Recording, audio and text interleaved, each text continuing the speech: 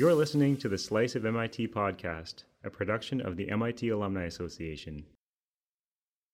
This episode of the Slice of MIT podcast is produced in association with the 2017 MIT Alumni Leadership Conference, which takes place September 15th and 16th on MIT's campus.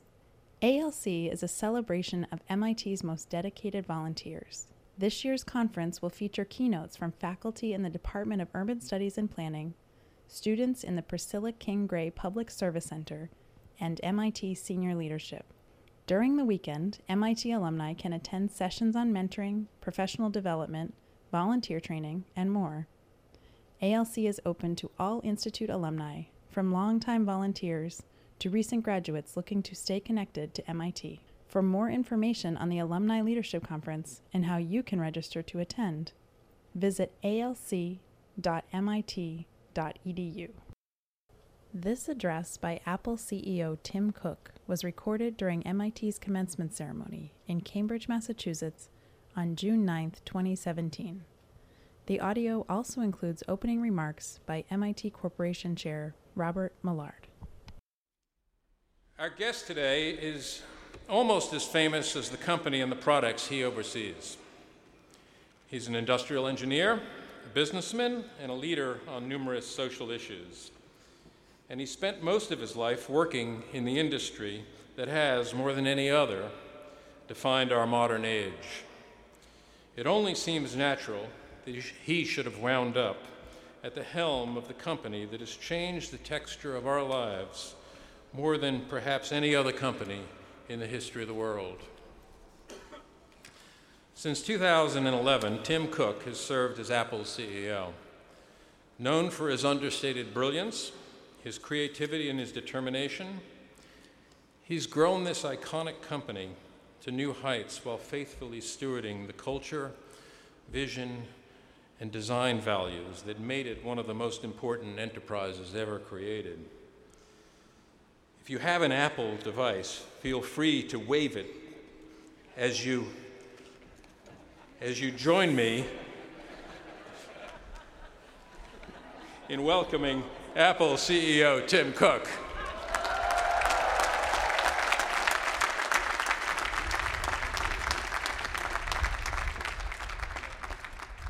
Hello, MIT! Thank you. Congratulations, class of 17. I especially want to thank Chairman Millard, President Reif, distinguished faculty, trustees, and members of the class of 1967. It's a privilege to be with you today, with your families and your friends, on such an amazing, important day.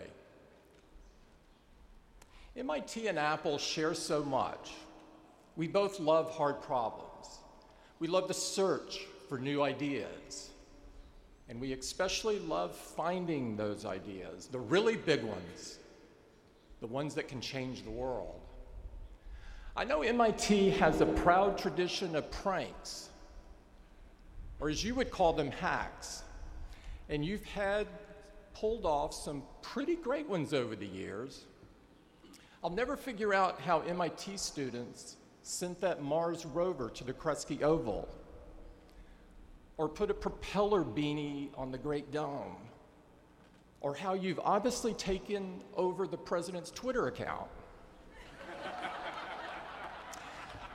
I can tell college students are behind it because most of the tweets happen at 3 a.m. I'm really happy to be here. Today is about celebration, and you have so much to be proud of. As you leave here to start the next leg of your journey in life, there will be days where you will ask yourself, where is all this going? What is the purpose? What is my purpose? I'll be honest. I asked myself that same question, and it took me nearly 15 years to answer it. Maybe by talking about my journey today, I can save you some time. The struggle for me started early on. In high school, I thought I'd discover my life's purpose when I could answer that age-old question, what do you want to be when you grow up? Nope. In college, I thought I would discover it when I could answer, what's your major? Not quite. I thought that maybe I'd discover it when I found a good job. Then I thought I just needed to get a few promotions. That didn't work either. I kept convincing myself that it was just over the horizon, around the next corner. Nothing worked, and it was really tearing me apart. Part of me kept pushing ahead to the next achievement, and the other part kept asking, is this all there is? I went to grad school at Duke looking for the answer. I tried meditation. I sought guidance in religion. I read great philosophers and authors. And in a moment of youthful indiscretion, I might even have experimented with a Windows PC. And obviously that didn't work. After countless twists and turns, at last, 20 years ago, my search brought me to Apple. At the time, the company was struggling to survive. Steve Jobs had just returned to Apple and had launched the Think Different campaign. He wanted to empower the crazy ones, the misfits, the rebels, the troublemakers, the round pegs and the square holes to do their best work. If we could just do that, Steve knew we could really change the world. Before that moment, I had never met a leader with such passion or encountered a company with such a clear and compelling purpose to serve humanity. It was just that simple. Serve humanity. And it was in that moment, after 15 years of searching, something clicked.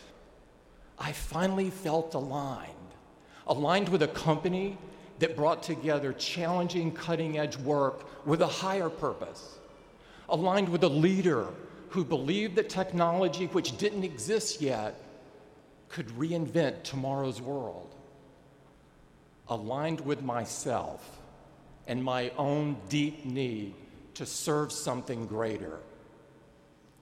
Of course, at that moment, I didn't know all of that. I was just grateful to have that psychological burden lifted. But with the help of hindsight, my breakthrough makes a lot more sense. I was never going to find my purpose working someplace without a clear sense of purpose of its own. Steve and Apple freed me to throw my whole self into my work, to embrace their mission and make it my own. How can I serve humanity?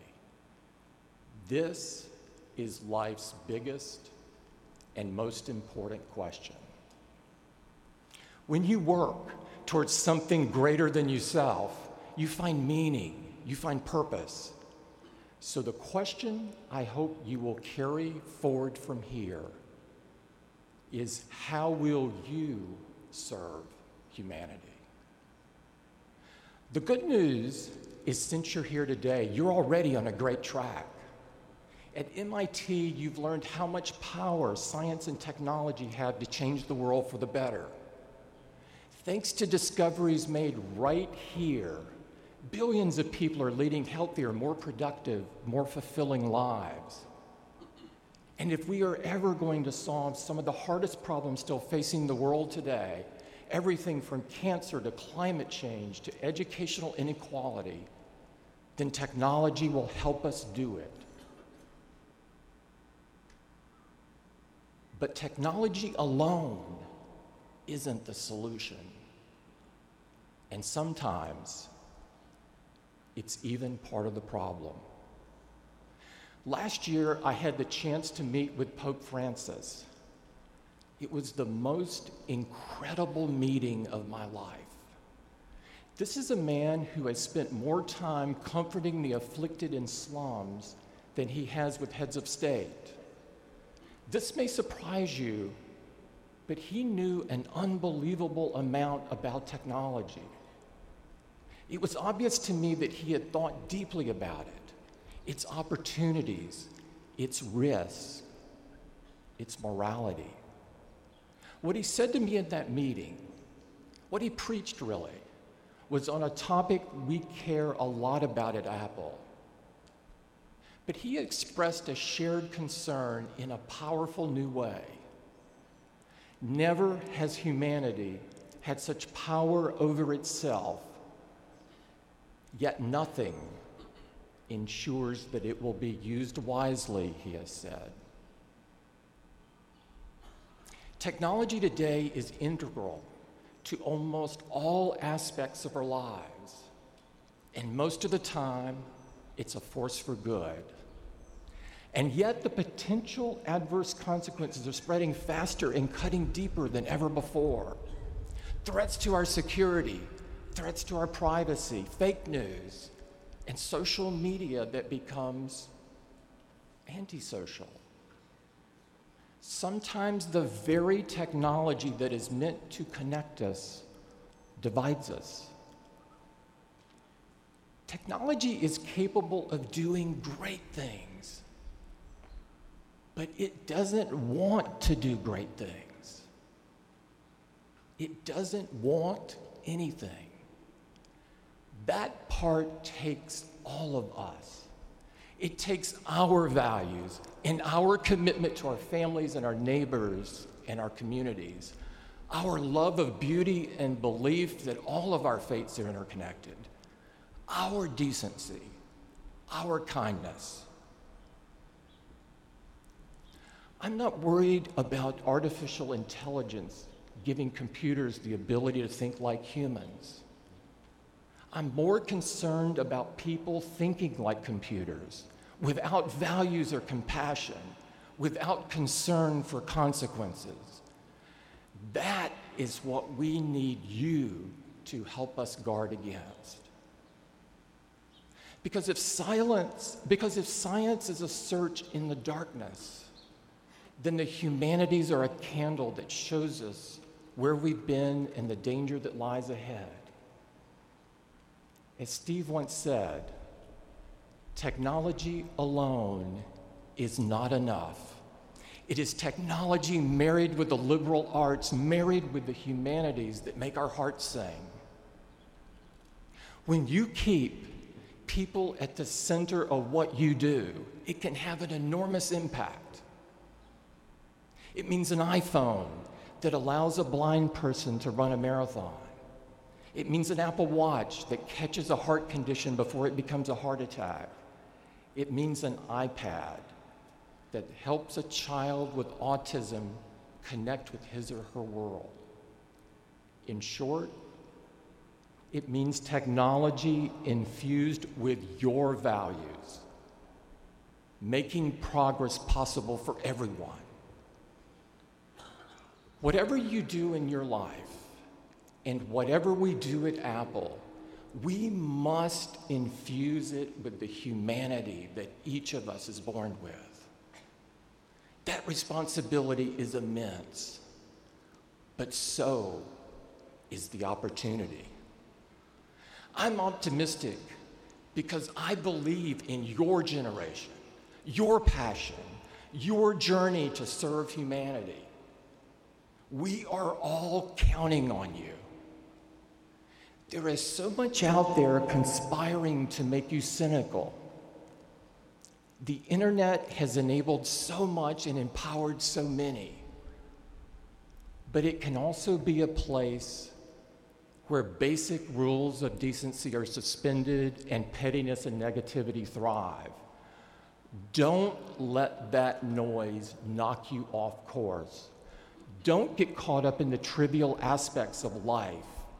Don't listen to trolls, and for God's sake, don't become one. Measure your impact on humanity, not in likes, but in the lives you touch. not in popularity, but in the people you serve. I found that my life got bigger when I stopped caring what other people thought about me. You will find yours will too. Stay focused on what really matters. There will be times when your resolve to serve humanity will be tested. Be prepared. People will try to convince you that you should keep your empathy out of your career. Don't accept this false premise. At a shareholders meeting a few years back, someone questioned Apple's investment and focus on the environment. He asked me to pledge that Apple would only invest in green initiatives that could be justified with a return on investment. I tried to be diplomatic. I pointed out that Apple does many things, like accessibility features for those with disabilities, that don't rely on an ROI. We do these things because they're the right thing to do, and protecting the environment is a critical example. He wouldn't let it go, and I got my blood up.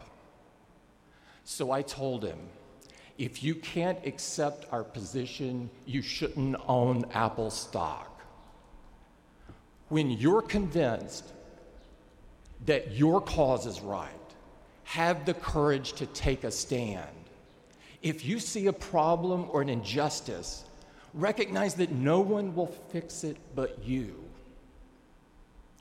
As you go forward today, use your minds and hands and your hearts to build something bigger than yourselves. Always remember, there is no idea bigger than this. As Dr. Martin Luther King said, all life is interrelated. We are all bound together into a single garment of destiny. If you keep that idea at the forefront of all that you do, if you choose to live your lives at that intersection between technology and the people it serves, if you strive to create the best, give the best, do the best for everyone, not just for some, then today, all of humanity has good cause for hope. Thank you very much, and congratulations, class of 2017.